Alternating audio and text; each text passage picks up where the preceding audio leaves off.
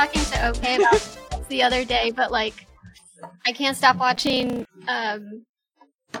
like compilations, TikTok compilations of kids who are reality shifting into Hogwarts. And they're like, one of the signs that you're about to shift is you keep on running into angel numbers, which is just like 111-222, like any Wait, what is shifting? Reality shifting? So it's this new age thing that I have heard of, but mostly from like Q type, flat earther type people, and it's the idea that you're like choosing which multiverse to live in at all times because you're always making decisions and always spawning a new parallel universe. Dude, that gives people so much agency. I'm for it. But it's like string theory? Like there's so many... Yeah. Okay. And so the idea is that like, I mean, they're basically like learning how to lucid dream, but they're like meditating themselves into the parallel universe of their, you like, the process is that you literally like write a fan fiction of like, here are the things that are going to happen. Manifest. And then you manifest. I got super into this too in 2015 when I was like doing a lot of like when I was doing that work about like internet men, like different types of men on the internet, the different archetypes. I got really into the brony culture, and the bronies are like at that time in particular were like super into tulpas. And then they were like assigning like My Little Pony characters as tulpas.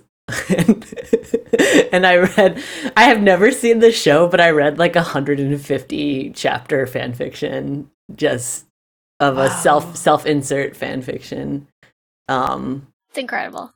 But it's just like, why do that? But I did do that. That is something I did. You know, you're closer to being the biggest scholar on it then. Like, that knowledge doesn't go away.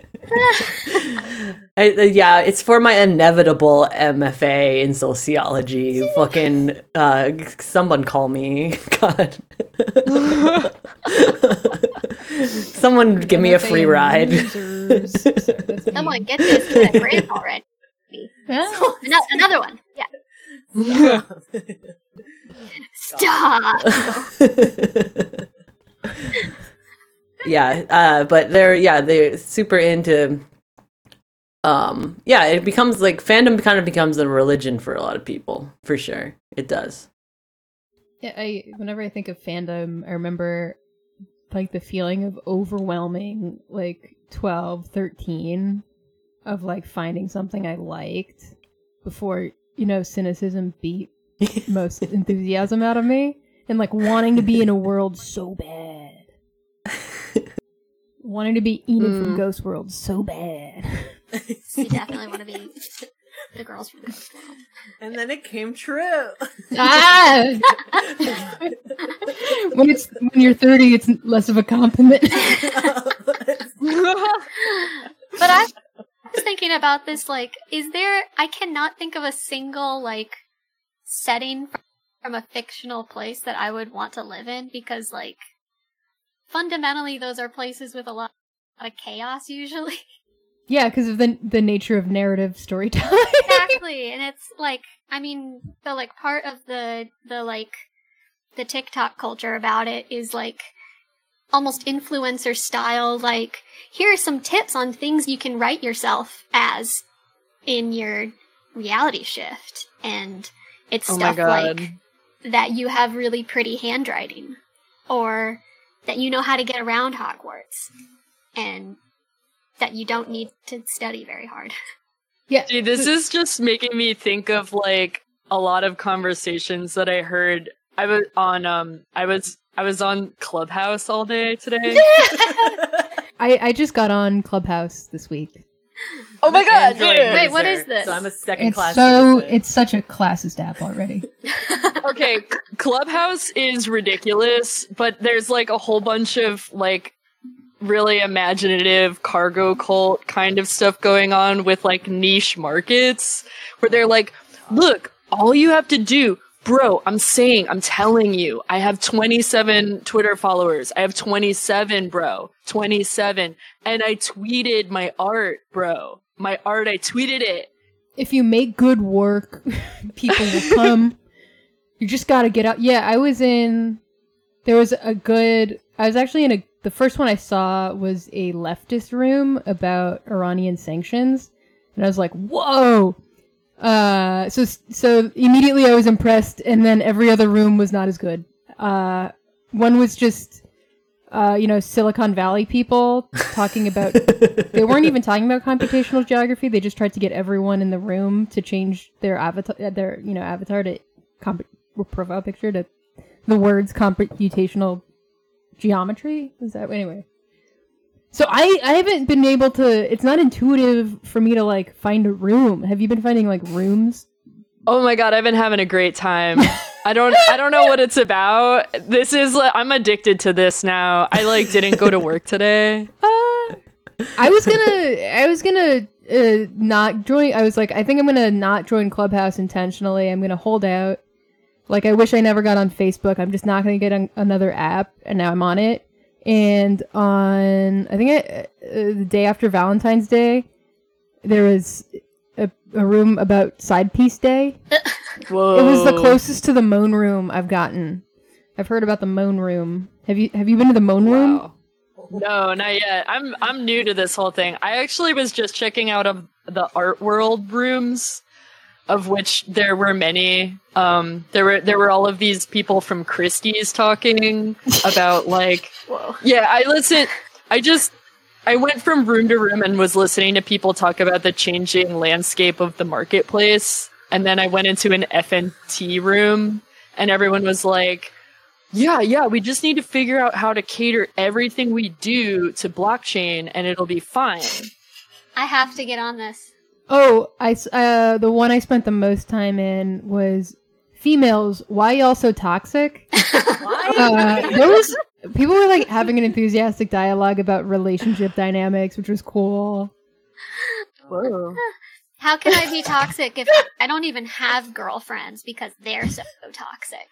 I'm not like other Clubhouse users. So it's like it's like getting people prepped for like pandemic world, and we're like can't even go to bars anymore. So we just like have these random conversations. Okay, all right. Yeah, one of but you have to use your name. Yeah, I don't. One of the rooms was how long is Putin gonna be in power for?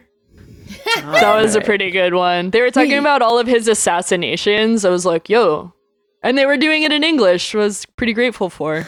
Well, you seem to be able to find good rooms. I've just been like trying to find a lot of the ones, because I don't want to follow anyone, but a lot of the ones are in like Russian.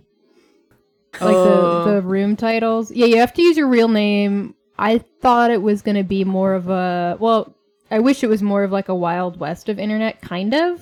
But also, I guess moderation becomes a problem. But moderation is already a problem for them. Because there's like, alt-right factions already on, or whatever the updated part of alt-right is. I mean, this sounds to me like just a mixture of Omegle and AIM chat rooms. Which is perfect. Yeah. But also, I think it's just a conference call software. Like, it's really, there's no video, so it's even less.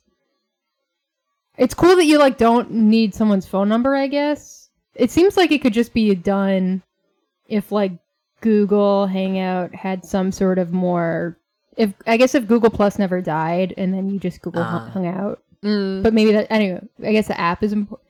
I don't know, whatever. I guess it's the new thing. I guess it's caught on. I guess it's just here now. It's like happening. Right. It's, I don't know. I was in a room with Ai Weiwei, and then I was in a room with Reggie Watts, and I was like, what? What kind of day is this? This day is crazy. I saw Tom Green in a room, and he was talking about being Canadian and poutine. Wow.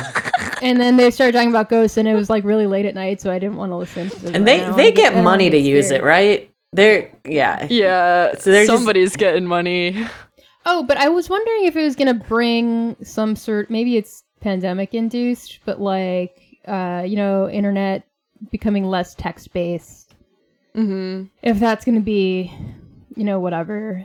I wonder what like data stuff they're, mining from us or our little voices. Oh, everything. But, Yeah. that's like Probably I everything. didn't want to get. I almost downloaded, or I did download, but then I didn't want to make an account with this thing that's supposed to translate what your cat's saying to you. What? Because it's like, I was like, I don't want my freaking out. relationship with my cat being used. I just was like, maybe it's stupid to say yes and no to anything at this point, but it was a little like, how bad do I really? No, that's the Clubhouse thing where I was like, I want to opt out, but I have it. There's no real opt out. Like, I don't know. Whenever I try to do something to protect myself, it never is respected by any corporation. So at least I'll stay current and get on Clubhouse. Well, it sounds kind of like what was my favorite thing of the 2000s, which was like living on message boards but never posting. Yeah. Yeah. And you don't have to read, you can just listen, which is great to me. I'm like putter around and there's just random people. Yeah, because I listen to podcasts very often and just have it like going if I need, except I guess sometimes, but I usually like podcasts where I learn something and then I run out of those things and I just creepily sit in silence. So the Clubhouse is probably good. I was surprised at how fruitful it was. Yeah. But circling back to Sarah's kind of thing, there was this weird sort of like mystical vibe I was getting from a lot of like the Rise and Grind set. Oh, yeah. That was like, and it was something like I'm not exposed to, so I don't really seek that out at all. And then all of a sudden it was like I'm traversing this landscape of people who are like, yeah, dude, well, like Sarah, like you were saying, well, you could have like really nice handwriting, or you could just like know how to get around better. It was like, dude, you could just like know how to do a YouTube like really good. Just invest. They would say like, tell yourself, I've already shifted. I'm shifting right now. The secret. Yeah. Yeah. All the secret. I feel like if there's one thing I would like to just obliterate from existence, if I could go back in time and murder any baby, it's like whoever wrote The Secret untold onto the public psyche. The Secret straight up ruined a lot of lives. I am sure. I ended up in 2006. I think when it was big, there were support groups for people who just it wasn't working for them, or it was. God. And my friend went to one, and I was like, "Yeah, this is fucked up." And so it was just one of the most painful experiences. Kind of like seemed like a 12-step thing, but there was no guidance. Kind of like a landmark forum, and it was people that just really wanted their life to be away, and they just thought they were just obsessed about it. Thanks, Oprah. Same with like the Power of Now. Oh God. Yeah, I just remember my mom coming home from work one day and just being like, we spent all day in this really stupid thing and we watched this really terrible DVD. She like had the it was right when the book came out and they would do team conference days or whatever at job offices, and she was like, this is insane. Like the logic is completely crazy. They're like saying you could give yourself cancer, basically. Or you can, they said that, and they said that they were like, you can cure. I remember in the movie, someone was like making tea, and they were like, my cancer's gone without chemo. Oh my god. Which is also comes up in the Adam Curtis thing. I still haven't seen it. I'm up to episode 5. Okay, I don't know how did I finished it. Did you finish? I finished it. Okay. Lucia, did you finish it? Dude, how many episodes are there? There's 6, and the last one is 2 hours long. Oh, It's Yeah. I'm into it though. As I mean, far No, I'm always it's always good. I'm but, into you know. it. It's just I keep like every episode I was just like, so what? And Yeah. like, and this is a lot, and how is this all fitting? But also I'm very engaged. But my friend thinks who's in the a really she's great. I don't know if she wants me to totally shut her up, but she studies sociology, and she was like, she thinks it's on purpose. She thinks that he's like trying to mimic a Facebook feed or something, which I could see from like the first episode, being like he definitely sort of references that with the with JFK, all the JFK theories like just listed all at once. Yeah, and how he says that it's not so much of a cause effect; it's just noticing patterns, which is what he's doing, or maybe. Yeah, perhaps what he he's always saying, does, but more this one. Yeah, and also, that's a good note about the Facebook feed too, because what I just thought was funny, because like I know that there are some AC dissenters or whatever, but I like him, but I do have like a sense of humor about like just his style, where he's like, at the same time, or like back in 1958, and then something strange happened.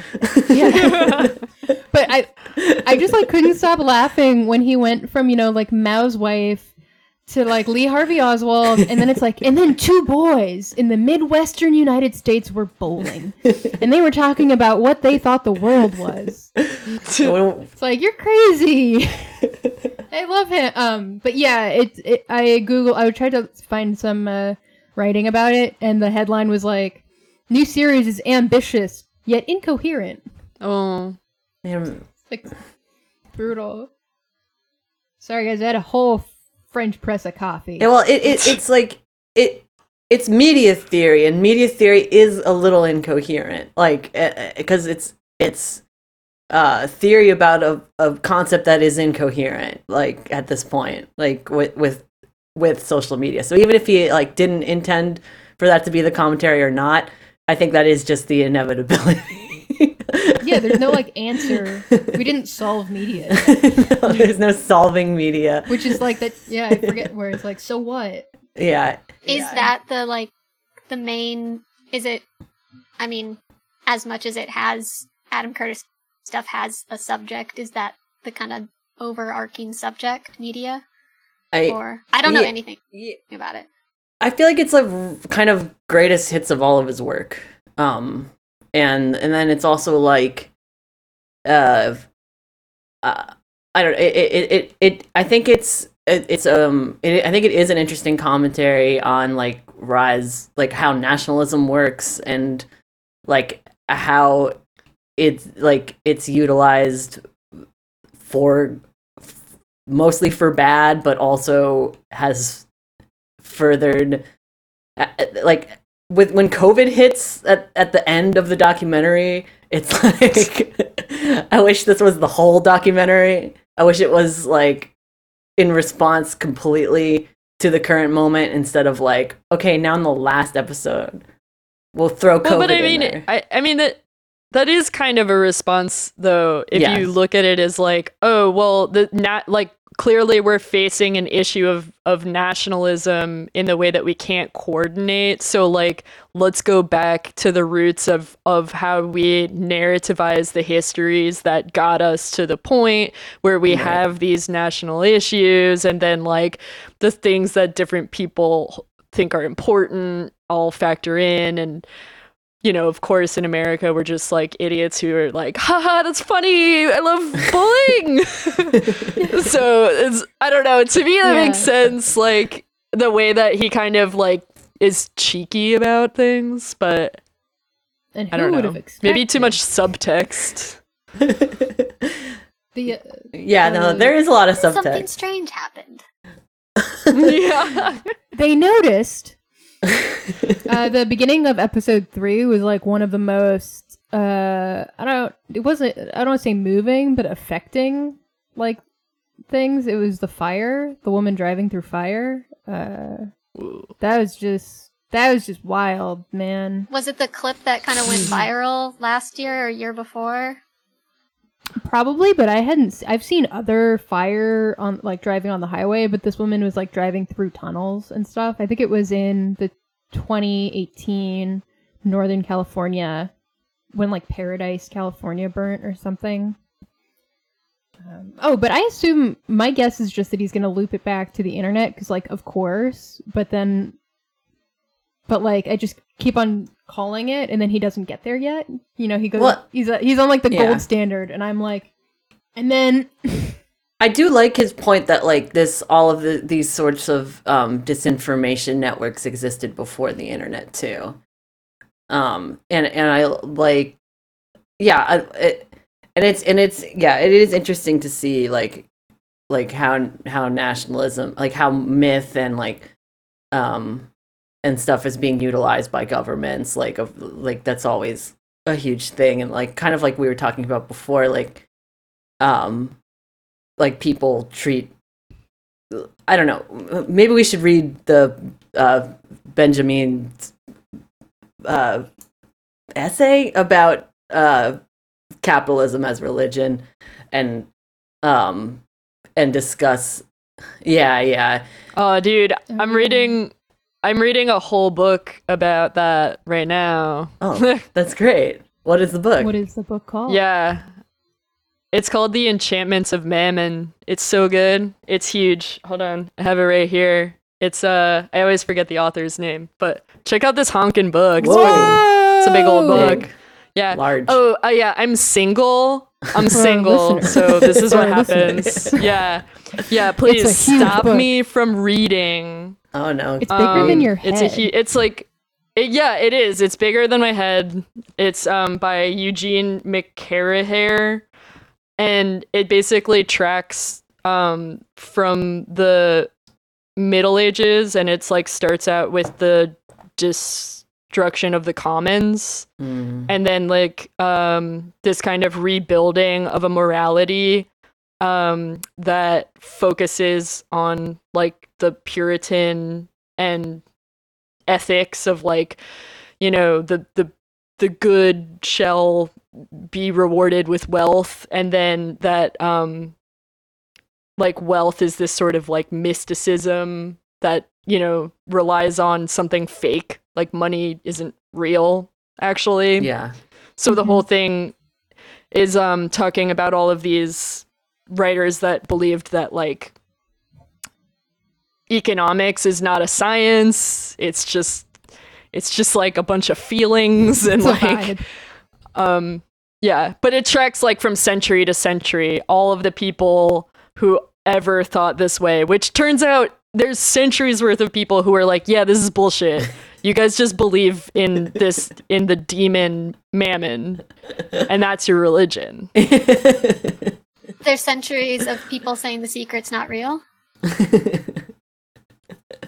Well, The Secret is real, actually. It's just that The Secret is that you worship a demon and then he gives you gold. Let us But it takes your soul. That makes it mystery sound so much fun, though. Oh, the destruction of the commons. Man, I would like to read about that because it reminds me of my favorite story that I mentioned about the feral pigs running wild in New York, and just this like we used to have these safety nets of feral pigs that people could just eat, and then the rich people didn't like the pig shit. But it's more necessary to just like have them to feed people when they're hungry than to like we could all deal with the pig shit better. Why get rid of the pigs?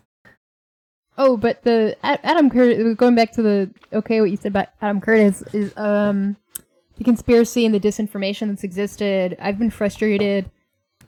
I know it's an unpopular thing, but I've been frustrated with like conspiracy theories for the past maybe 2 or 3 years because they don't appeal to me really. I think they're fine or whatever.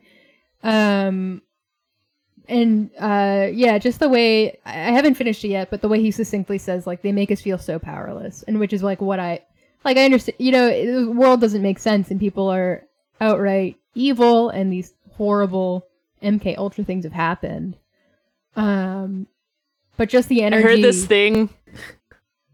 Sorry. Oh no. Oh no, just the energy of like I just could see myself getting wrapped up in conspiracy theories instead of like organized. Right. You know, I don't know. Because I have in the past. Anyway, what was that, Lucia? So I heard this thing that conspiracy theories are true crime for boys. Well, yeah, that's pretty. It's a pretty solid female audience too, though, with conspiracy theories. I feel like I don't know if there's a gender breakdown on. I feel like definitely. Well, here's the logic behind it. So basically, true crime is this thing that. All right, so I for one went to the live show of My Favorite Murder at the King's Theater. And the entire theater was basically like women screaming like "Stay sexy and don't get murdered," and it was amazing. I mean, it was incredible. Like everyone in unison doing that was a vibe. But yeah, Ritual. Thou shalt stay sexy and not become murdered. But, you know, it's like the audience is clearly majority female, and it's this sort of thing of like, oh, well, women use this gendered violence as a way to not think about like larger issues that are going on societally that would like actually put you in these situations. Like, and it's just instead, it's like, oh, well, men are just terrible and they'll kill you. And then you like work out how they do it, and it's all very salacious, but chances are you're probably going to have like a worse time with capitalism. And then the other thing is like, you know, dudes are all like, oh yeah, but like, dude, I've been studying the CIA so hard, and like, I know all about war, and I know about what's really going on, man. And like, and they're gonna get you, dude, because they can't be like, oh, a man is gonna kill me. I've been researching. Yeah. Yeah, I don't know. Yeah, that like a true crime is feminist type thing. It's like, yeah, okay, but then it gets to being like, I don't know, if I was murdered in like a really gruesome way, I don't know if I would want people to listen to that. And it's kind of like there's was it Michael Haneke? It might have been, who was asked about Holocaust stuff, about Schindler's List, and he went on about how awful it is to make that entertainment, and then you know, and how you just, you know, never do that, and then the camera zooms out and there's like Judd Apatow and like some, you know, other idiot, and they're like, yeah, I mean, I thought it was like a fine or like whatever, you know, just thinking about consuming someone else's, you know, worst tragedy ever. Sorry to describe another meme in detail and ruin it. The French press. But yeah, I wouldn't want like someone listening to my gruesome murder while they're like doing their makeup in the morning. Yeah. You know, it's that I mean, I I have consent, I guess. super into SVU, and I feel like that was the like before podcasts were super huge. Right. It was SVU. yeah. And then yeah, I watched yeah. it as a teen, and then eventually I was like, wait a minute. I'm just watching stuff Well, about like there's teens getting raped. Like, all right, I'm done. Like, yeah. It's kind of different now, actually, though. Like, a lot of the language around, like, centering the victim and talking about their stories, and actually, like, the feminist angle of it is that, at the time, you know, maybe if you in the 70s, oh my god, let's start at the 70s. It was like, you know, that was a time where if a woman got murdered, she deserved it. Oh yeah. Yeah, I mean, and it was just, and now, you know, it's gotten to the point where it's like, oh, well, these are people who did absolutely nothing wrong, who were, you know, victimized by other people who did not have the mental health counseling or the kind of like, you know, societal safety net not to go fucking crazy. So let's look at what we're doing holistically instead of making it into entertainment. It's more like there's a big mental health crossover. that's good. Yeah, no, Yeah. that's definitely better than. Yeah, that makes a lot more sense than like, Yeah, at the same time, it I think stuff like SVU it like will is of course appealing to like the societal reinforcement that we need cops, and that it just, and this is the only way, and like and perhaps some of these more feminist minded shows would be interesting if they could research like police alternatives and restorative justice and like other ways of like I would love like I would love it to get like completely out of the realm of liberal feminism and into the realm of socialist feminism. Would be neat. Would be a neat trajectory. Yeah. If that happens. Yeah. Well, it's been kind of interesting, like the entire past year, like My Favorite Murder's been covering murders like by cops and stuff, and like racialized murder, and you know, it's pretty cool for like a mainstream thing.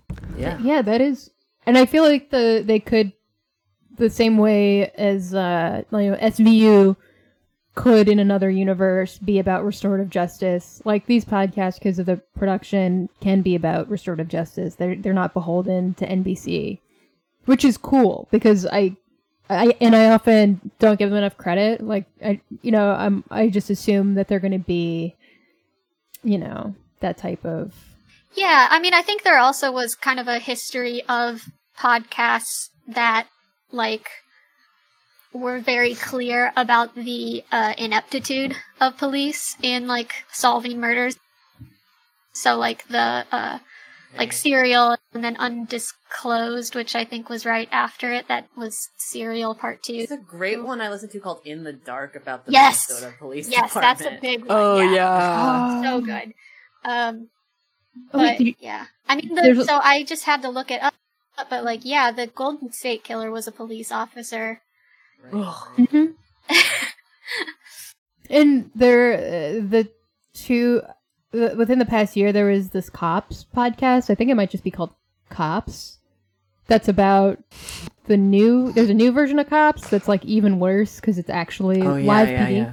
The other one is like Behind the Police. It's like Robert Evans tracking literally the pipeline from the KKK to the police. And I don't know, because also like a part of it is that the content I consume and like Adam Curtis type stuff, it is making entertainment from horrible things in history, which is not really different. But within podcasts, I've been noticing truly a dichotomy between these like shiny produced, Spotify whatever, and like ones. us. The good ones. Trust the good us. ones. Yeah. Really, I mean, I like to, I like some people that get paid to do podcasts, but we see them running into some snafus, right, Darcy? Some snafus are happening. Yeah, I don't know. Do you want to speak on that a bit?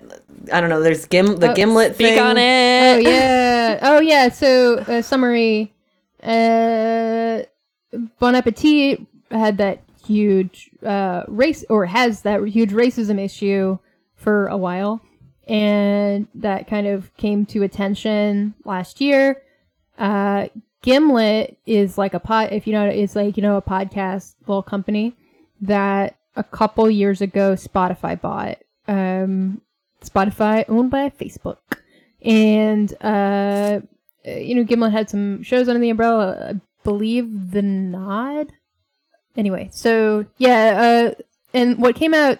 So Reply All is their biggest, flagship thing, and it's about the internet. It's these two guys, PJ and Alex, that they dissect the internet, and they have these like little features where people guess about the internet and like whatever. Like my mom is on an episode of Reply All. What? Yeah. Wait, really? Yeah. She thought she thought she bought Bitcoin, but she never did. And I tried to tell her I don't think you ever did. So cute. That's so cute. It's a beautiful, uplifting story. There are some it's not a bad podcast often, but it does get into these guilty white men type thing, or like white men who think that they can, the cis white men who think that they can, of, a certain class that think that they can dissect anything on the internet, that it's for them, that type of, thing. I mean, I've been friendly with a lot of people in the social circle and in that world. I know it's not a bad podcast, but it came out, and that with the unionization efforts at Gimlet, that the Reply All, the whole team was like pretty anti-union, especially the producers. Makes and like sense. It kind of suspiciously aligns to when like Spotify was going to buy Gimlet, and so potentially there was some sort of like monetary gain that I suspect is a situation. And so it really came because they did this feature on Bon Appetit Kitchen, and what's his name, Eric Edel, I should look it up. I did this thread about just how awful it feels to see this company that essentially the union, like the most of the people in the unionization were like people of color, black people, and how they were undermined and attacked, and the like truly an anti-union movement against them. And now there's this podcast series that attempts to translate this, when it's an environment that mirrors it. And I didn't listen. I knew it would stress me out. And apparently the person does some like inner like soul seeking Shruti, and it's like it still ends up being it's like, oh, but she realizes that she was on the wrong side, but she comes to and it's like, oh, fuck off, dramatizing like a bourgeois fucking like I don't know, like, oh, what side am I on? Tour and then I think, and then in Eric's big thread was like, she emailed me, no apology, but probably to be interviewed for this series. And so following that, some people expressed a lot of, it was surprising for these bro liberals to and so PJ Vogt stepped down from Reply All. Shruti apologized, and then the discourse I saw about that was that PJ had more power if he remained on Reply All, but just pivoted his allegiance to the union, and by removing himself, he just gives up his the power of that. It's not surprising though, because they fucked over Starlee Kine. Like, that's exactly how. Yeah, you and I talked about that when it happened. I don't think I know that happened. I literally just pulled up Mystery Show because I was like, I'm ready to go. I'm going to talk about and TLDR. They fucked over that other. Wait, I didn't know this. Yeah, they fucked over that was like these before two... Reply All. Yeah. There was another show called TLDR that they did, and there was Okay, you should talk about. No, you go ahead. Okay, I don't have it pulled up. It was like an episode about shit, I can't remember the guy's name, but it's basically this guy who's like a self-appointed like coach for women in Silicon Valley, and so that this female producer does this. I know her name is Amelia Greenhart, I think, and she did this show talking about it, and then they didn't ask him for comment before they published it, and he basically really made I guess the producer's life hell, tried to flag on Facebook, really, really got offended, and they basically forced her to then interview him where he's berating her for how dare you, just doing exactly the shit that they had been talking about, and then she resigned, Oh god, that's awful. Yeah. And then they made Reply All, because that was I thought that she made TLDR, but I think actually that was also a PJ and Alex project. But wait, was that before Reply All started? Yeah. Wow. Okay, so I was also surprised at this whole thing because this world, the media world, which even there's the MSNBC media world, but then there's these insufferable Brooklyn media things, of which I am, loosely affiliated with. And I thought that everyone had this moment in 2017, from 2015 on, 2014, or Black Lives Matter Trump, all this, all this like horrible bullshit happening. Like, to be anti-union in like 2017 is like beyond. Like, I could understand if you weren't exposed to it, if it's like a new concept or whatever. But like, when unions are popping up it's like, what is happening? And it's just it's class manifesting, and it's like manifesting in young people, which is like rarer for us, but does happen. And it also to me is an extension of the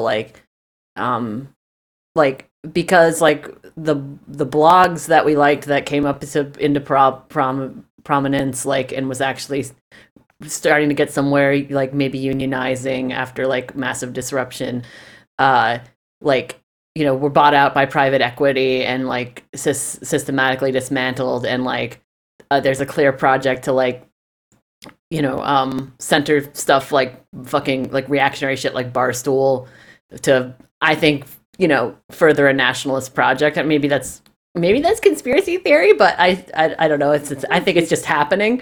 It seems pretty clear. I think it's just a aligning of interests. Yes, yeah. There's an aligning of interests that just happened to further a certain nationalist project, and I think that it's like now it's starting to happen with podcasts, because you can follow it with the Obamas wherever they're getting involved, and they're getting involved in and the Clintons, and like fucking any these politicians are getting podcasts now. They see that this is like a place where people get news and opinion, and so they need a piece of that too, of course, and that's been happening forever. But like now, of course, like it's going to happen, like all the same shit that we went through with like blogs and like trying to unionize the blogs or whatever is just gonna happen in all of these other media spaces. Yeah, I wrote about that for the outline That's last right. year a bit. R.I.P. the outline, another victim of just waking up and this website's gone.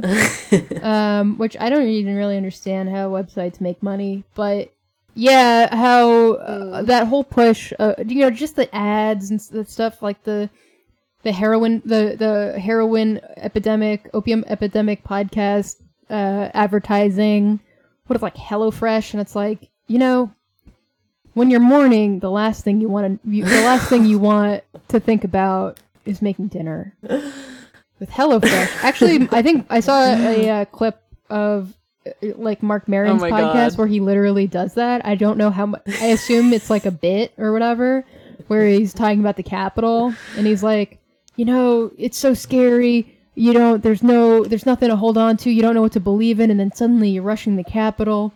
No one feels safe anymore, which is why I use MeUndies. Sorry.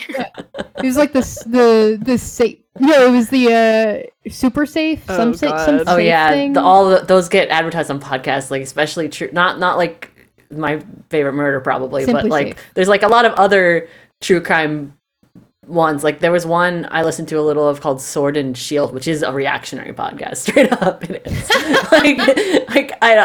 I think I listened to it because they covered one in Poughkeepsie where some of my friends grew up, and I was like, oh, I don't know anything about this, but it's so bad. Like, yeah. Hey, homies. You gotta go. Sorry, I gotta peace out. Yeah. Peace everybody, out, check out constructingthereal.com. Fun in class. Everyone join Lucia's school. Go to school. Go to school.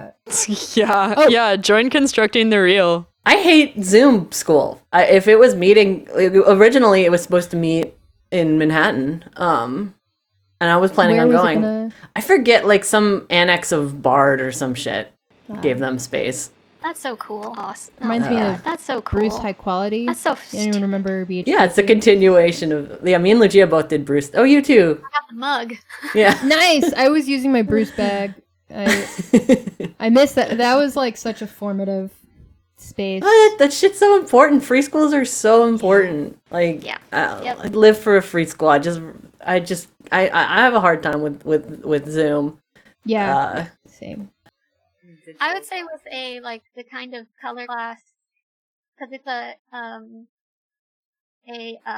curricula, I guess, or it's a course that it was made in Bauhaus and then you do Right. it. So it's like, it's a little easier also because they're mostly based around flat images. Because it's just like more layering colors. But anyway, I also have difficulty just, and not to bring it back to these fucking like TikTok teens, but like I think it's all just a reaction to having to be on Zoom classes all day, and they just want to be go somewhere else. They want to be, and I agree with them. I also want to be somewhere else. I also want to Yes. be in a different room than the 3 rooms in my apartment. Yeah, I'd love to learn in a room with other people. Man, remember like the library? It's Yeah, I'm so sick of Zoom, Google Hangout stuff, and I mean for work I'm in all these boring meetings that like don't really need to exist. And so that's why I've been truly retreating like a caricature into the fiber arts of which my mother did. And so I have that connection. But otherwise, unfortunately it's cool now. I don't know, I just hate No, I don't. Yeah, I hope that it's never cool. But anyway, it's just so nice to vibe out with some, fabric, that's cool. some yarn. No, I Watch found my Anne Curtis. my Pilot Parallel pen, and so my like little now activity is just, I'm just gonna practice calligraphy strokes Like for an hour. my friend was doing that. She would just send me like a letter, Yeah. be like a G. Yeah, and it's like, dear Darcy, minimum. Love. But like a thing that I'm wondering, and I know like this whole pandemic, it's like people have been writing. They're like, I'm making bread, whatever. I do think it's like really nice to be able to have. I don't know. It's just so bleak that we now have we have been forced into hobbies because of an incredible amount of death and destruction. Mm-hmm. And part of me is like still not, and I'm like, how much of this is consumption? Like, how much of like learning a new skill is like being a good little consumer, or like what can I, just those like horrible things about this, economic system. No, totally. Yeah, it's inescapable. Like it's like this thing is like all things like are inescapable. It's like we're literally monetizing our fun conversation right now. Like like it's like For the low price of free, and for more on our Patreon, you can pretend. like that's the worst thing. Or it's not even the worst. It's just like it's what I can actually appreciate about social media is that it lays it all out in little numbers. It's like these little numbers are monetizable in different ways depending on which number you got. I will say right here that anyone listening to this, I'm not your parasocial relationship. I'm your friend. Don't worry about it. If you like this show, you are my friend. Like that's the thing. Like I agree. Like I really like Shannon Strucci's YouTube video about parasocial relationship. We talked about it on the podcast before, and I think the examples that they use make sense like in this wider context how it's like it can be exploitative and fucked up.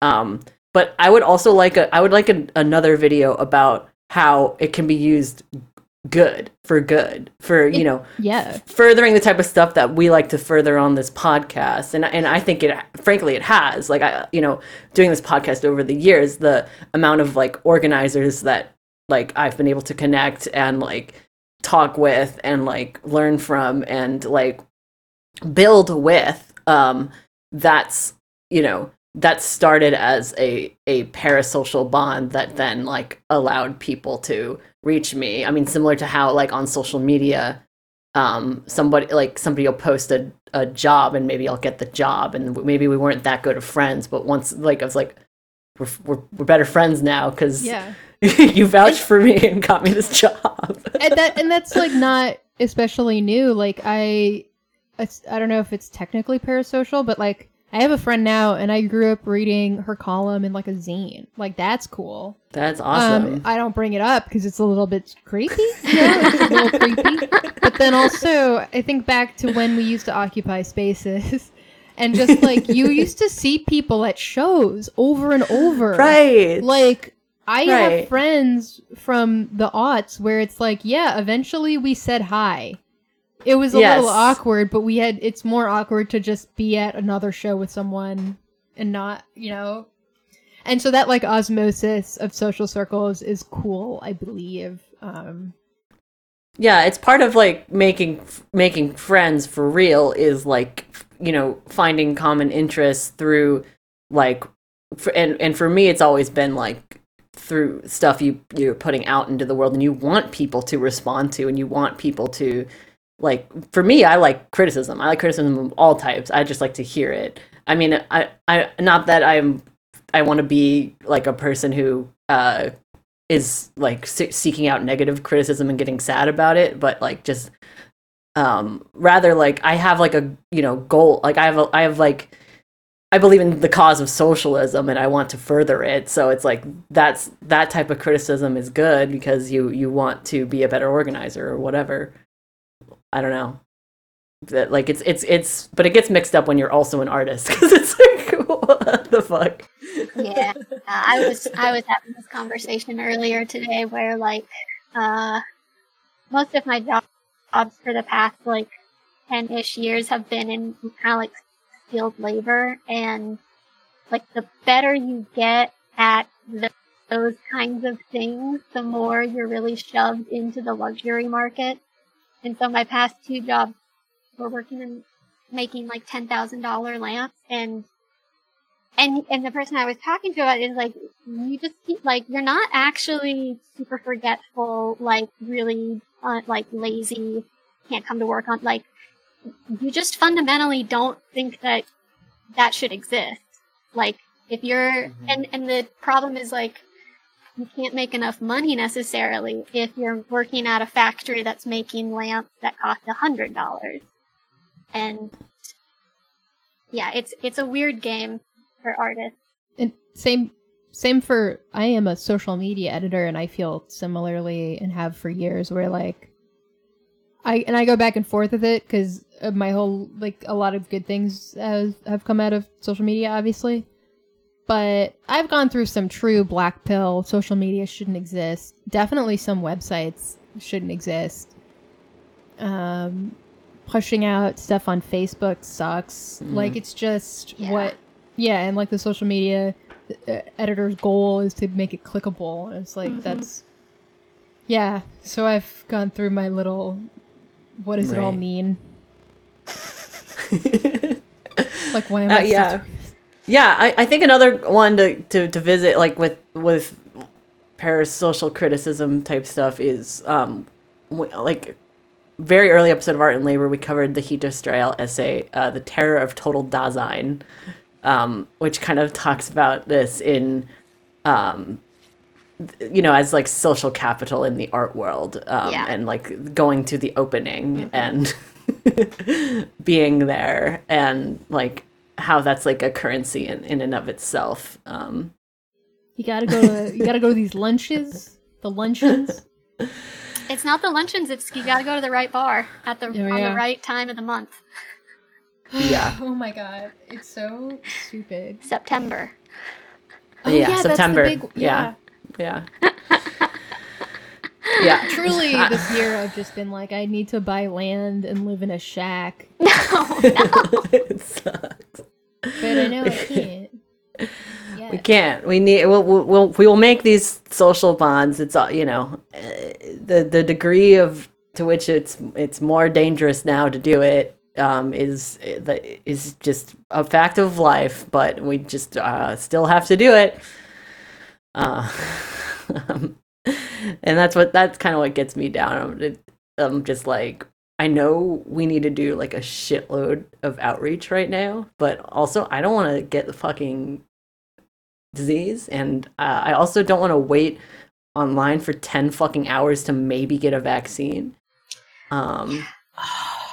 It's I don't know your familiarity with it, but it appears as soon as you click and there's a list of appointments, and by the time you click on the 4 p.m. it's gone.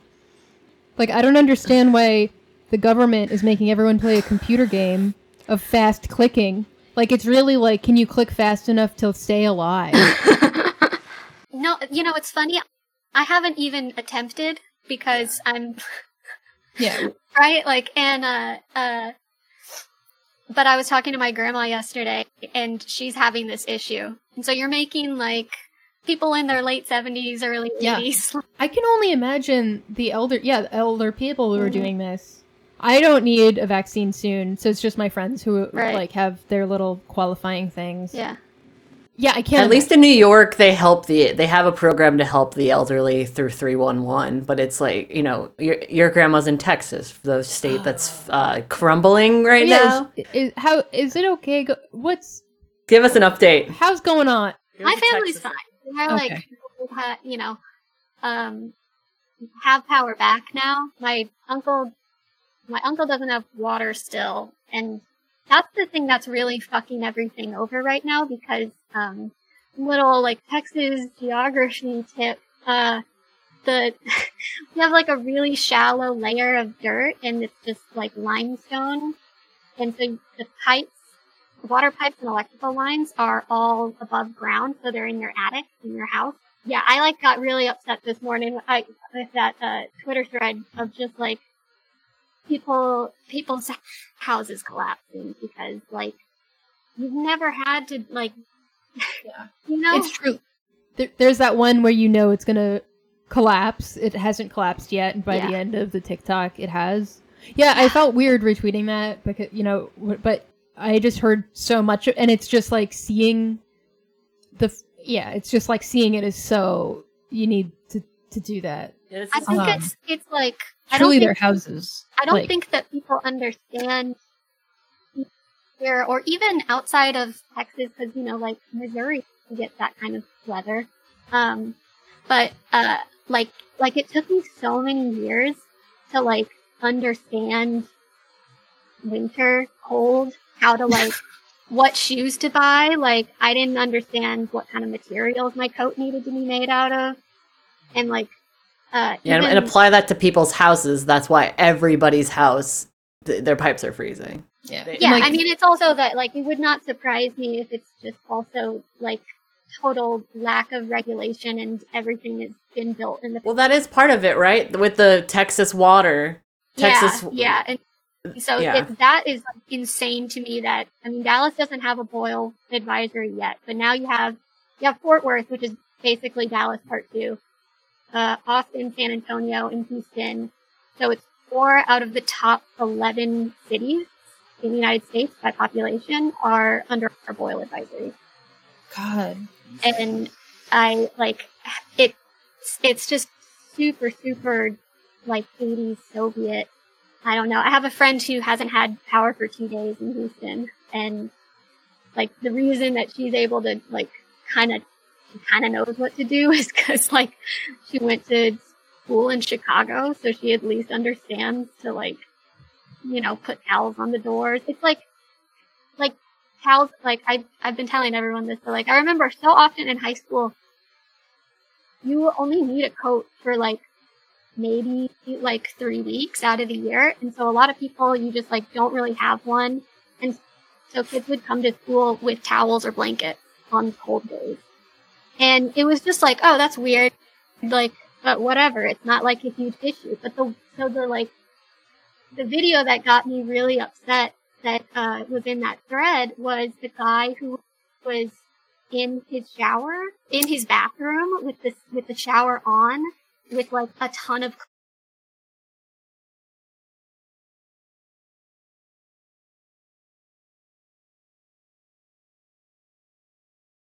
clothes, and it was like, I mean, I would have done exactly the same thing, but it's like he just almost certainly is giving himself hypothermia as soon as the hot water runs out.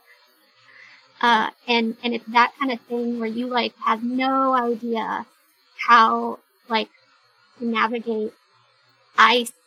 Like, it took me years to just not, like, fall on my ass all the time. Like, everything. There's no salt in the roads. There's just nothing. There's no wood at Walmart for fires. Oh my God. And Ted Cruz is, like... Fucked off to Cancun, huh? Cancun. And it's so preventable. And, like, that's what I think about. I feel like Texas is a really good microcosm of the United States in that it's pretty unregulated and there's a lot of money going on, and it's extremely undemocratic in, like, its population versus the politics of the state. And like, I just see this kind of thing is, like, New York. Andrew Cuomo wishes he could do this. Like there is so much that, like they would just, like, love to say fuck you to everyone in upstate New York. Like, they would love to not have, like, your radiator has to go on by, like, October something here. Like, like, they would just jump at the chance to privatize everything they possibly could. Like they are doing in Texas. That's how I feel about it. My like, parents got their power back. It's not as crazy, but there's still snow going on, so it's not over yet. It could happen again. Yeah. I was thinking, actually, we can put some mutual aid links in the show description. And I did see that there was some sort of random thing that prevented this from happening, but there's something with the grid where it was gonna be 2 or 3 months, just no power, no anything. And Sarah brought up too, like, that this, like, these types of, like, blackouts and brownouts, like, happen here in New York too. Right. Like, yeah, we were talking about that last Tuesday. Yeah, like, we were talking about it in AMV Club, which, join AMV Club for anybody listening. We're talking. I was also talking about that I'm reading the Ministry for the Future right now, which is like the new Kim Stanley Robinson about, like, a ministry that's established after a huge heat wave in India kills 20 million people, and like I was like, it's kind of nice to, to see a possibility of, like, how something could happen. And Sarah was like, no, it's actually more depressing because it's not going to happen. Oh my gosh. That's unfortunately. The thing is, I really am against, and I had a different conversation yesterday with people about, did you guys ever read Deep Adaptation? It was this essay that came out in, like, 2018, and there's a revised version now that I found, but it's not that long. It's basically, like, we have to, like, come to terms to accept that there is already a level of climate collapse that is completely unpreventable, and as we ignore, like, climate change, we also are ignoring our ability to try and build cities that can withstand these kinds of things, like, just basic kind of stuff. We're not preparing for the things that will be happening because we're still in this mindset that, like, oh, well, we'll fix it, and, like, we'll be clean by 2050. It'll be fine. And, but it is really, really difficult to not get super doomer about it. And I think it's the responsibility of, like, especially socialists to, like, well, to also be able to point out that, like, it's not just that this isn't going to get solved under capitalism. It's, like, the things that, like, organizing your workplace or organizing your entire industry, that's going to give you wins before, before socialism too. It's like, you get a lot of bang for your buck with it. And, yeah, but it's like very difficult to balance the tightrope of acknowledging. And that was what was really interesting about Deep Adaptation, because he was saying, like, people are not allowing themselves to mourn the world that we're losing. I think I faintly remember that. Yeah. I think it is, like, considerably longer now with the 2020 version, but it's worth a read. But. Yeah, I think that's a huge point. Like they're already prepping us for pandemic world to be forever. Mm-hmm. Like they will not allow a period of mourning, because like they're already busting out the, like, you know, get used to coronaviruses, like, you know, and like there's nothing we can do. Yeah, like and the South African variant's here. Yeah, well, it's just funny, like, because they have to, more and more they have to reconcile how China has, they're through rigorous lockdowns and, like, the ability to build public infrastructure and provide public, like, completely universal public, like, protections to that infrastructure can stem pandemics, and we can't. And so that's just going to keep being more clear if they keep allowing worse strains of the virus to get out of control. And that I saw this really, I can't believe I'm saying, I saw this really upsetting tweet this week. You know, by like a Dime Square type person. It's like, I'm giving up on, like, I had COVID, it was fine, I'm giving up on this. And it could, like, courting attention, courting, you know, some type of reaction. And then it was like, the government, we need to give up on the government saving us. The government has made it clear. And it's like, yeah, absolutely the government wants us dead. But that, I don't know, I just feel like, and I think that I'm repeating myself, but, like, the split of the government won't protect us, so we keep us safe, versus the government won't protect us, so, like, let's just vibe, like, yeah. Which is so fucked up. No, I'm glad you brought this up, because, like, yeah, I was thinking about this as far as, like, the Brooklyn podcast scene is they're so reflexively anti-restorative justice, so reflexively anti-mutual aid to a degree, like, I'm anti-mask. Yeah, and I'm like, yeah. I get, like, I think criticism is important, and, like, I have a lot of criticisms of mutual aid, but, like, the complete, like, too cool, reflexive attitude that a lot of, like, these types of people have always had, it is, like, so grating, and, like, and just indulges in, like, the most, like, to me, like, it's indulging in a nihilism and a need that they want to just completely obliterate themselves, and with everyone watching them also. And I'm just sort of like, gross, like, and, get, like, over yourself. That. And, like, that's another form of monetizing. Yeah, it is. And like, never recognize that, because they're far too ironic and detached to ever, like, just say that's what it is. But that's what it is. It's like, this is an emotional reaction, but I did not get goosebumps reading zines in blue stockings for irony and detachment to be cool again. I was cringy forever. Yeah, everyone knows this is a zine and I cried. You're in the right place. This is a pro-cringe podcast, of course. Extremely pro-cringe. Oh, but I loved that cringe episode so much. Oh, it's a gold standard episode from IMO. We should revisit these things, like, maybe flesh this out a bit more, because, like, this is always something I've been critical of this. I call them Vice 2. Yeah.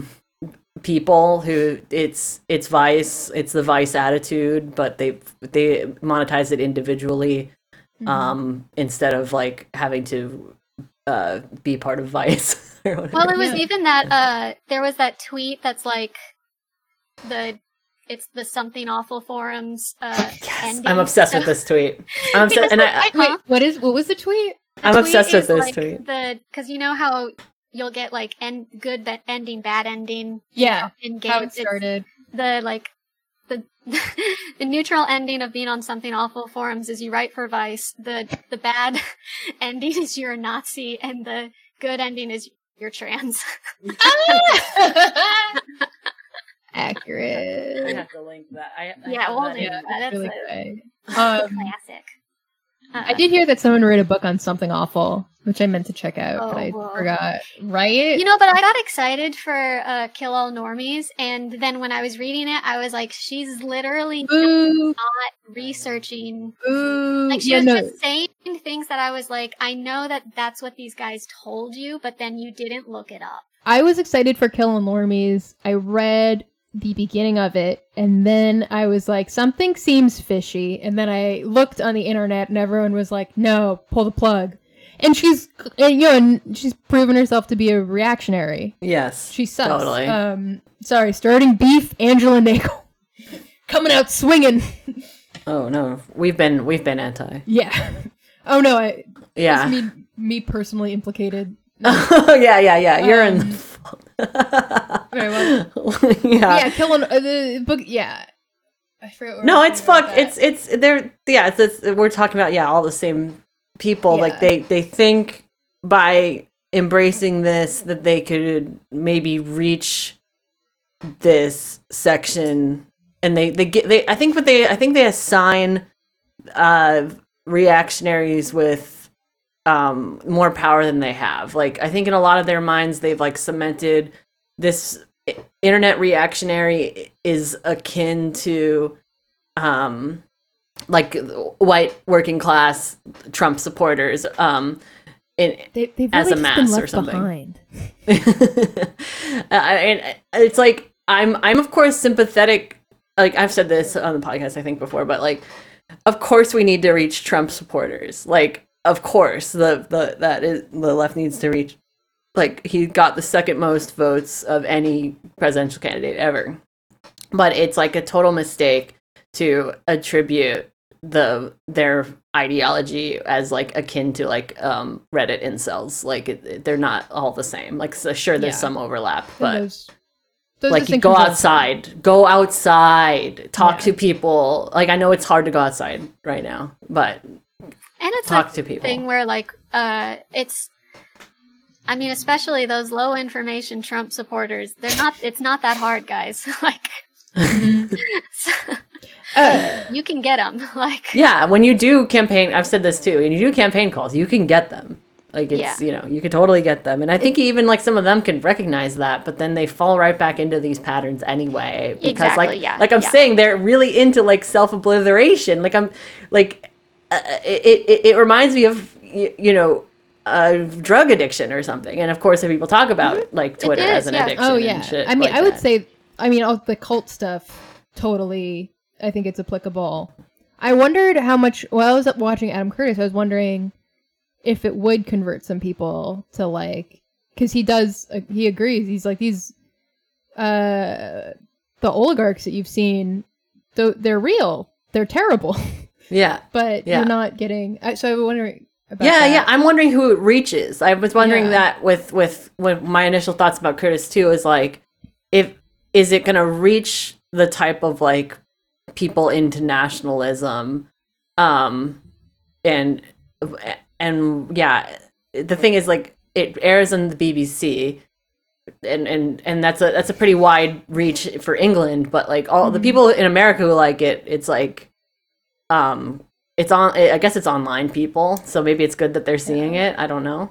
I mean, I could see like, hey, there's this really long YouTube. There's Yeah. this guy that makes these really long YouTube documentaries about history. Yeah, Connect everything, kind like that. I could see them getting the into. original bread tuber, Adam Curtis. Yeah, but also like there's so many long YouTube videos about right wing conspiracies where it's like, if they just accidentally went to an Adam Curtis one, how long would it take them to realize? well, so this is the other thing that I feel like no one wants to. I mean, mean, it's not that no one wants to say it, but no one wants to believe it. Like, YouTube and Twitter have Nazis working for them. Like, Oh, yeah. there is like this black box algorithm is like, it doesn't just happen out of like thin air. Like, there's people creating it and like putting these forward. And you're right. Like, I watched The Century the Self on YouTube in like 2011. It broke my brain,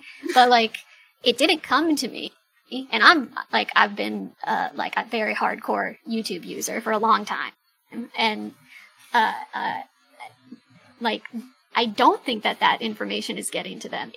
It's just more like reality shifting cue. No, you're absolutely right. Like there are Nazis working for the big tech companies. There are Nazis working for the State Department. Sometimes they're one and the same. Like, Yeah. and Mr. Curtis. and yeah, and that's me sounding conspiracy brain, but like, yeah, like, But you're right. I'm right, but I'm fucking right. And so was Nassim Saab's 2 weeks ago, they joking were parody. like, we gotta look at the National Guard to see if we let in the Nazis. And they were like, oh, we let in the Nazis. Yeah. Right. And then there's like the other side of like people working for big tech and also working for the State Department that are more liberal minded that like I think have a project of reforming quote unquote the FBI right now. Yes, I think that's like a big liberal project. Some conservatives too, but like most conservatives are more interested in furthering a nationalist jingoist, and say like, I mean, liberals are too. They're all the same. Conservatives, when I say conservatives, I mean the right-wing end of the neoliberals, because that's like what they are. I mean, I had no hope in the government and America, but just, sorry to get a little lib, but the way that they completely erased talk of the $2,000 checks and then even erased the $1,400 checks, I am astounded at how... It's amazing. So I thought like this was a conversation, maybe we had it on here, but like as far as I was like watching the insurrection on the 6th, very soon after I was like, oh, this means that Democrats can do whatever they want now. Like, it absolutely doesn't matter because they're going to be like, oh, who do you want in power? The insurrectionists. And it's how like, do you fumble that ball? And so I don't think they would have even lowered it to 1,400 if the insurrection hadn't happened. It's just pure rat fuckery. Yeah, I also got a little, and I really dislike on Twitter when people are like, "Oh, these fucking libs," because it's like, yeah, these fucking libs, but also I feel like we rely too much on these identities to differentiate, to dunk on these whatever, and it probably doesn't want to. It's probably not great for recruitment, but I was astounded. Like, I, once again, no hope in the government, but was just astounded at the acquittal of the impeachment. I know impeachment's like boring or whatever. It's like, yeah, no, that was hopeless, but it's just like truly the way they ghoulishly don't care about anything else besides their vacation. They don't care about setting a precedent. They don't care about what happened. I gotta say, I'm impressed. They blew me away. Did make sure that now, if you've been impeached twice, you can't be buried with all the other presidents. Wow. Oh, really? I didn't hear that. Wow. In the special graveyard. A real material win for the people, for sure. Yeah, two, not one. Just. So now, every January, when another terrible president does... I did see this meme, you probably saw it, about Jimmy Carter with his, like, face busted open. It was like, this is Jimmy. And it was a picture of Jimmy Carter, and he had this huge bruise on his face, and it was like, Jimmy Carter had like a heart attack last year, he did whatever, and then he fell in his home and he needed 18 stitches. he still showed up on Monday to help build houses for Habitat for Humanity. You know that stuff. And then the quote tweet was, Jimmy Carter knows that what you do as president, you have to atone for the rest of your life. That was like, honestly, and I, one of the many reasons I felt so cheated, I was like super Obama brained in 2008, and I was like, oh, it's fine. He's just gonna be like Jimmy Carter. He's not gonna have another turn. And like, Jimmy Carter, wow, same sun and moon sign as me. Ooh, wait, and what is that? Oh, it's bad. I don't want to say it. Okay, so, no. It's also Snoop Dogg. You don't want to say it? That's so funny. Yeah, I did want to say lastly on the socially conservative socialist type people, my most charitable read of them is that they are doing the same type of like sort of infiltration projects that like left media people are doing in liberal institutions, but for conservative institutions, and like meaning like media outlets and fucking like it's stupid. I don't necessarily agree and endorse. I don't endorse this tactic. This is just another like sort of read I have on it. Is like perhaps it's good to have fuckers like Glenn Greenwald and Matt Taibbi to like be placating these far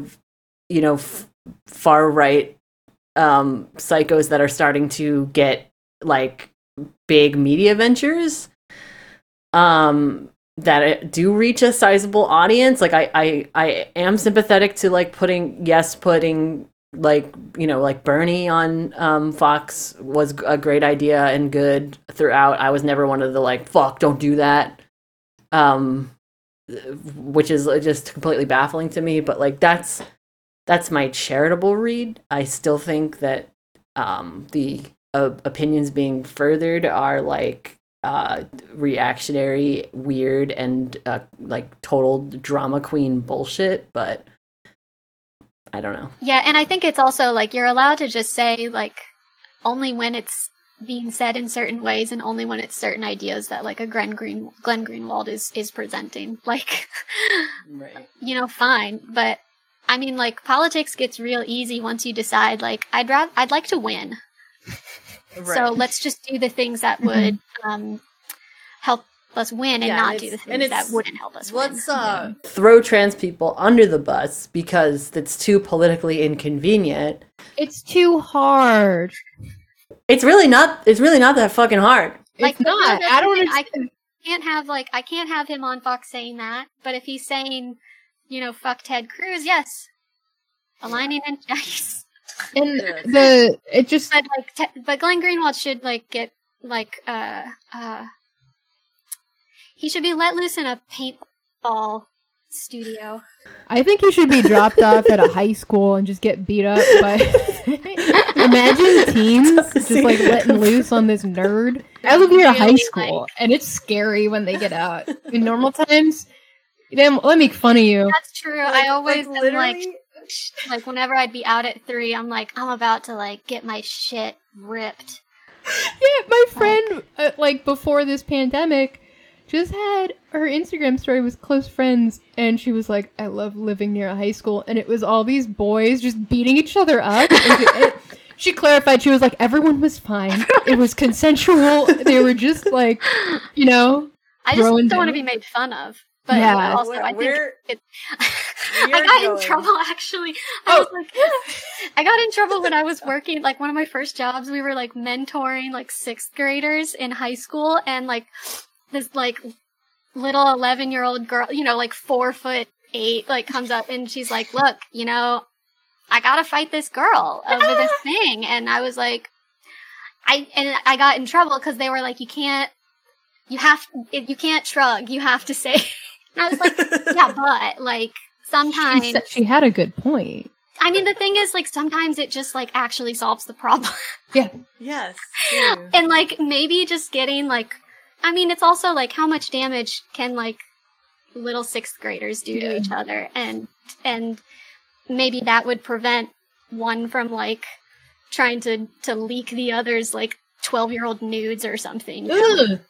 Yeah. Like, Really there's worse nasty. things than... There are worse things than just a small fight Yeah. with rules. Like there should be rules, but Malcolm Harris probably goes into that in kids these days. It seems like something that book would talk about, but I haven't read it yet. I'm too I scared. mean we're going off the rails and we should wrap up. Yeah, Um, sorry. Wait, can I say one more thing about Vice? Go too? ahead. Yes. Is that Let's talk a little more. Everyone hates neoliberalism because it sucks, but this girl bossism, whatever. But it's just really rich that whole group will, crucify girl, like rightfully that, but then also completely do the same stuff for their internet personality type of stuff and choose when they're entertainers and then choose when they're political commentaries and just this pick and choose lifestyleism that. Of course, yeah, that's like the biggest thing is like the constant policing of like you're monetizing your trauma to be a girl boss or something. This isn't a call out or like a fucking I can't go to work because my abuser is my boss. That isn't like part of the equation at all. Instead, it's all about clout and Well, it's like when I do skincare, it's not consumerist. Yeah. And like there's like a tweet about Fika Twigs when she first came out about Shia LaBeouf that was saying that she's doing it for clout, and it's like she is a legitimate celebrity. She like clout is a term. It is not the term, and it is not.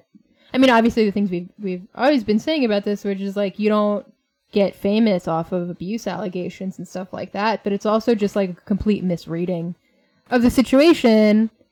Maybe it's just the same misreading. It was just really strange that they think that these like jockeying for clout when it's like these people. Well, don't yeah, care and about their they're Twitter putting followers. it into the realm of the individual. They're turning it into it admonishing individuals for participating in this action, and it's like, okay, that's not a Marxist analysis. You think like this is some sort of Marxist analysis?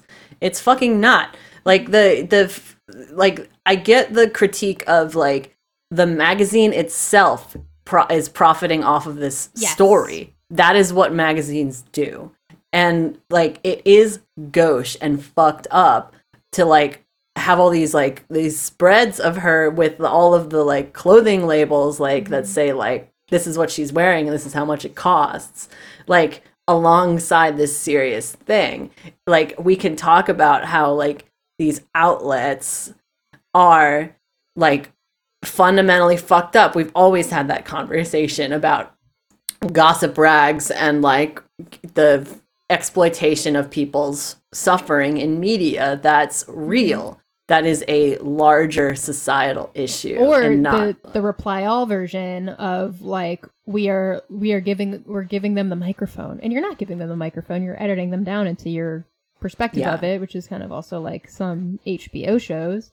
Right. Yeah, and also the Fika Twig spread. It's like literally that group of people. Like, yes, they do those. Like, if given the chance, they would do those exact same spreads. And they have. Yes, they've done the spread with exactly. the cut. I didn't want to like. I'm like, the fuck? I try not to keep up with them. So it's like, have they? But like, alright, good. No, this was years ago. Like I've stopped like paying attention because I don't want to like feed the negative energy or the negative attention economy. Because like I've said my piece. It's on the record. I'm good. I don't need to like keep revisiting this.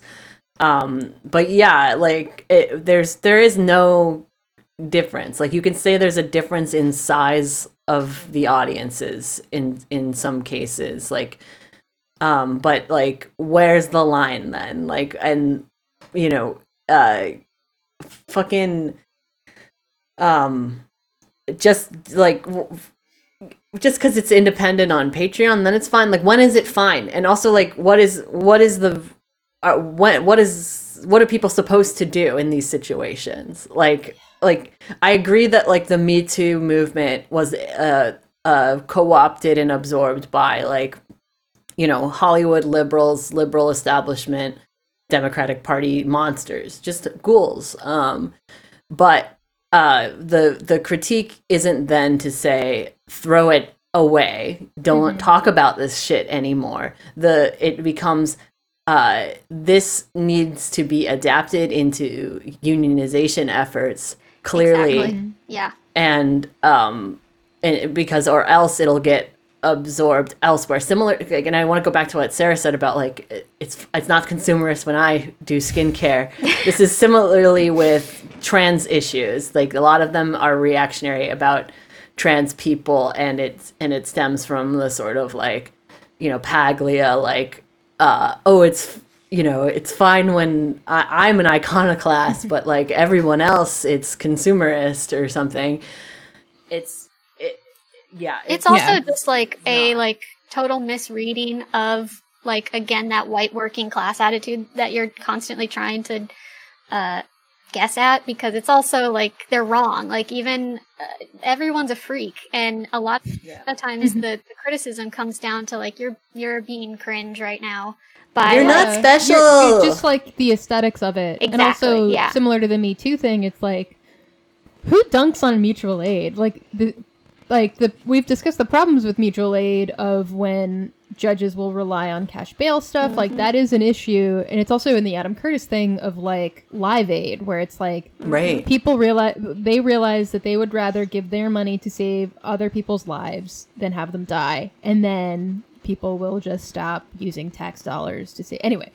But that, and it's like the like, we don't throw out mutual aid because of that. We learn from it and make it better. Like, maybe it's just like some doomer part of them, or like cynicism, or they're just too tired to care. But I mean, it's the same analysis I keep giving it. It's like I think it's they want to just obliterate themselves. I think they don't want to feel responsible for other people, which is like, I think, a big part of socialist organizing. Why do you say you're a socialist? I mean, it's understandable. I'll say that it's understandable because it's because people are annoying. Because people are annoying. Yeah, I totally get it. I think it's like I think it's probably the same criticism everybody has here, which is that like there is sometimes conversation as though we're just gonna like, if we just make enough mutual aids, that will count as dual power or something, and like that's not gonna happen. That's pie in the sky. But like, there's just people driving around Austin right now, like trying to find unhoused people so that they can get them in a hotel. Yeah, and if you can tie that to furthering a political project, you're fucking golden. If you could get like all of the people who were working on the Texas power grid, because demand that like it gets nationalized. I don't know, whatever. I have this scheme. I think that everything, if just like, what is it, like a month ago, before Pelosi was voted in, if the squad demanded that the floor take a floor vote for Medicare for all, we would be on easy street. No one else is saying this. The magic bullet. This is just my scheme that I've thought of. Have nobody tried this one magic bullet that if we all just do this one magic Socialism bullet will work? That's how you build power. No, this is funny, yeah, because I do shout out the Discord if people want to join the Discord. Kevin, friend of the show, is brought to my attention, because I do like to morbidly follow these people sometimes, but I have been giving myself a break. So Matt Taibbi wrote a new piece about the Frankfurt School and like cultural Marxism, and like was literally retweeted by Steven Pinker. like fucking It's about like Marcuse, who I actually haven't read. I've read a lot of Frankfurt School. I have not really like that's the thing. Like he says like Marcuse is like the most influential of the Frankfurt School, and I'm like, I disagree. I disagree. You know, with that. and the thing is, like, there is this. It's like the exact same mistake that so ostensibly people who called themselves socialists and communists made in the 20th century, where you completely reject these like marginalized groups, and then you wonder why they're getting co-opted, because at least somebody is saying we want to help you, you know, like exactly. Literally Roe from left Roe to versus not, like, Wade. Like literally Jane Roe, whatever. Roe, yeah, she was like, "Oh yeah, I let them use my case because they listened to me. And then they stopped listening to me, so now I'm a conservative." Yeah. Or just like they kicked out all the gay people in the Communist Party in the 50s. Yeah, and then like what the fuck? Yeah, I do wonder though about that trend of reactionary conservative socialism in Biden years, because like I can't imagine it being like the bread and butter of it is edgy and cool. Like I can't imagine it, but like I'm probably wrong. Like their careers are probably going to explode in a good way. Like unfortunately, like Andrew Sullivan, you know, has only like these people, like the worst people. But they'll get the conservative money, like I'm saying. Like they will try to do what like other people tried to do with Bernie, which is like run a not Democrat as a major Democratic nominee. They'll try to do it in the Republican Party. And I think it'll backfire. I think it is potentially detrimental to unity of like, you know, of the actual working class, which is not majority white. And you can see that like Trump is like gaining numbers of non-white people, but not significantly enough for this to be a popular front position. It'll instead be a nationalist position, and dangerous, therefore. I don't know. For the most part, in my opinion, it'll only end that way. But, like, you know, sometimes nationalism will bring us a big, I don't know, WPA program. Like, maybe. I don't know. Not this time around. Not this time? No? Different start a victory garden. Was he a socialist or an anarchist? That's bad. Debs. I'm a dumbass. We just gotta yeah. We've never had the like correct me if I'm wrong, but I don't think we've ever had the like kind of European style anarchist that actually like had some sort of party formation. Right? In the United States ever? Certainly not in 100 years. I don't think so. But I believe that the Haymarket 8, they were anarchists. They were anarchists. Oh, yeah. Because I made a zine about it last year. They were anarchists. Yeah. So they were around. But I don't think were they a party though? I don't think that they were. It was like before things really got it started the labor movement, so things were still a little like kind of loosey goosey.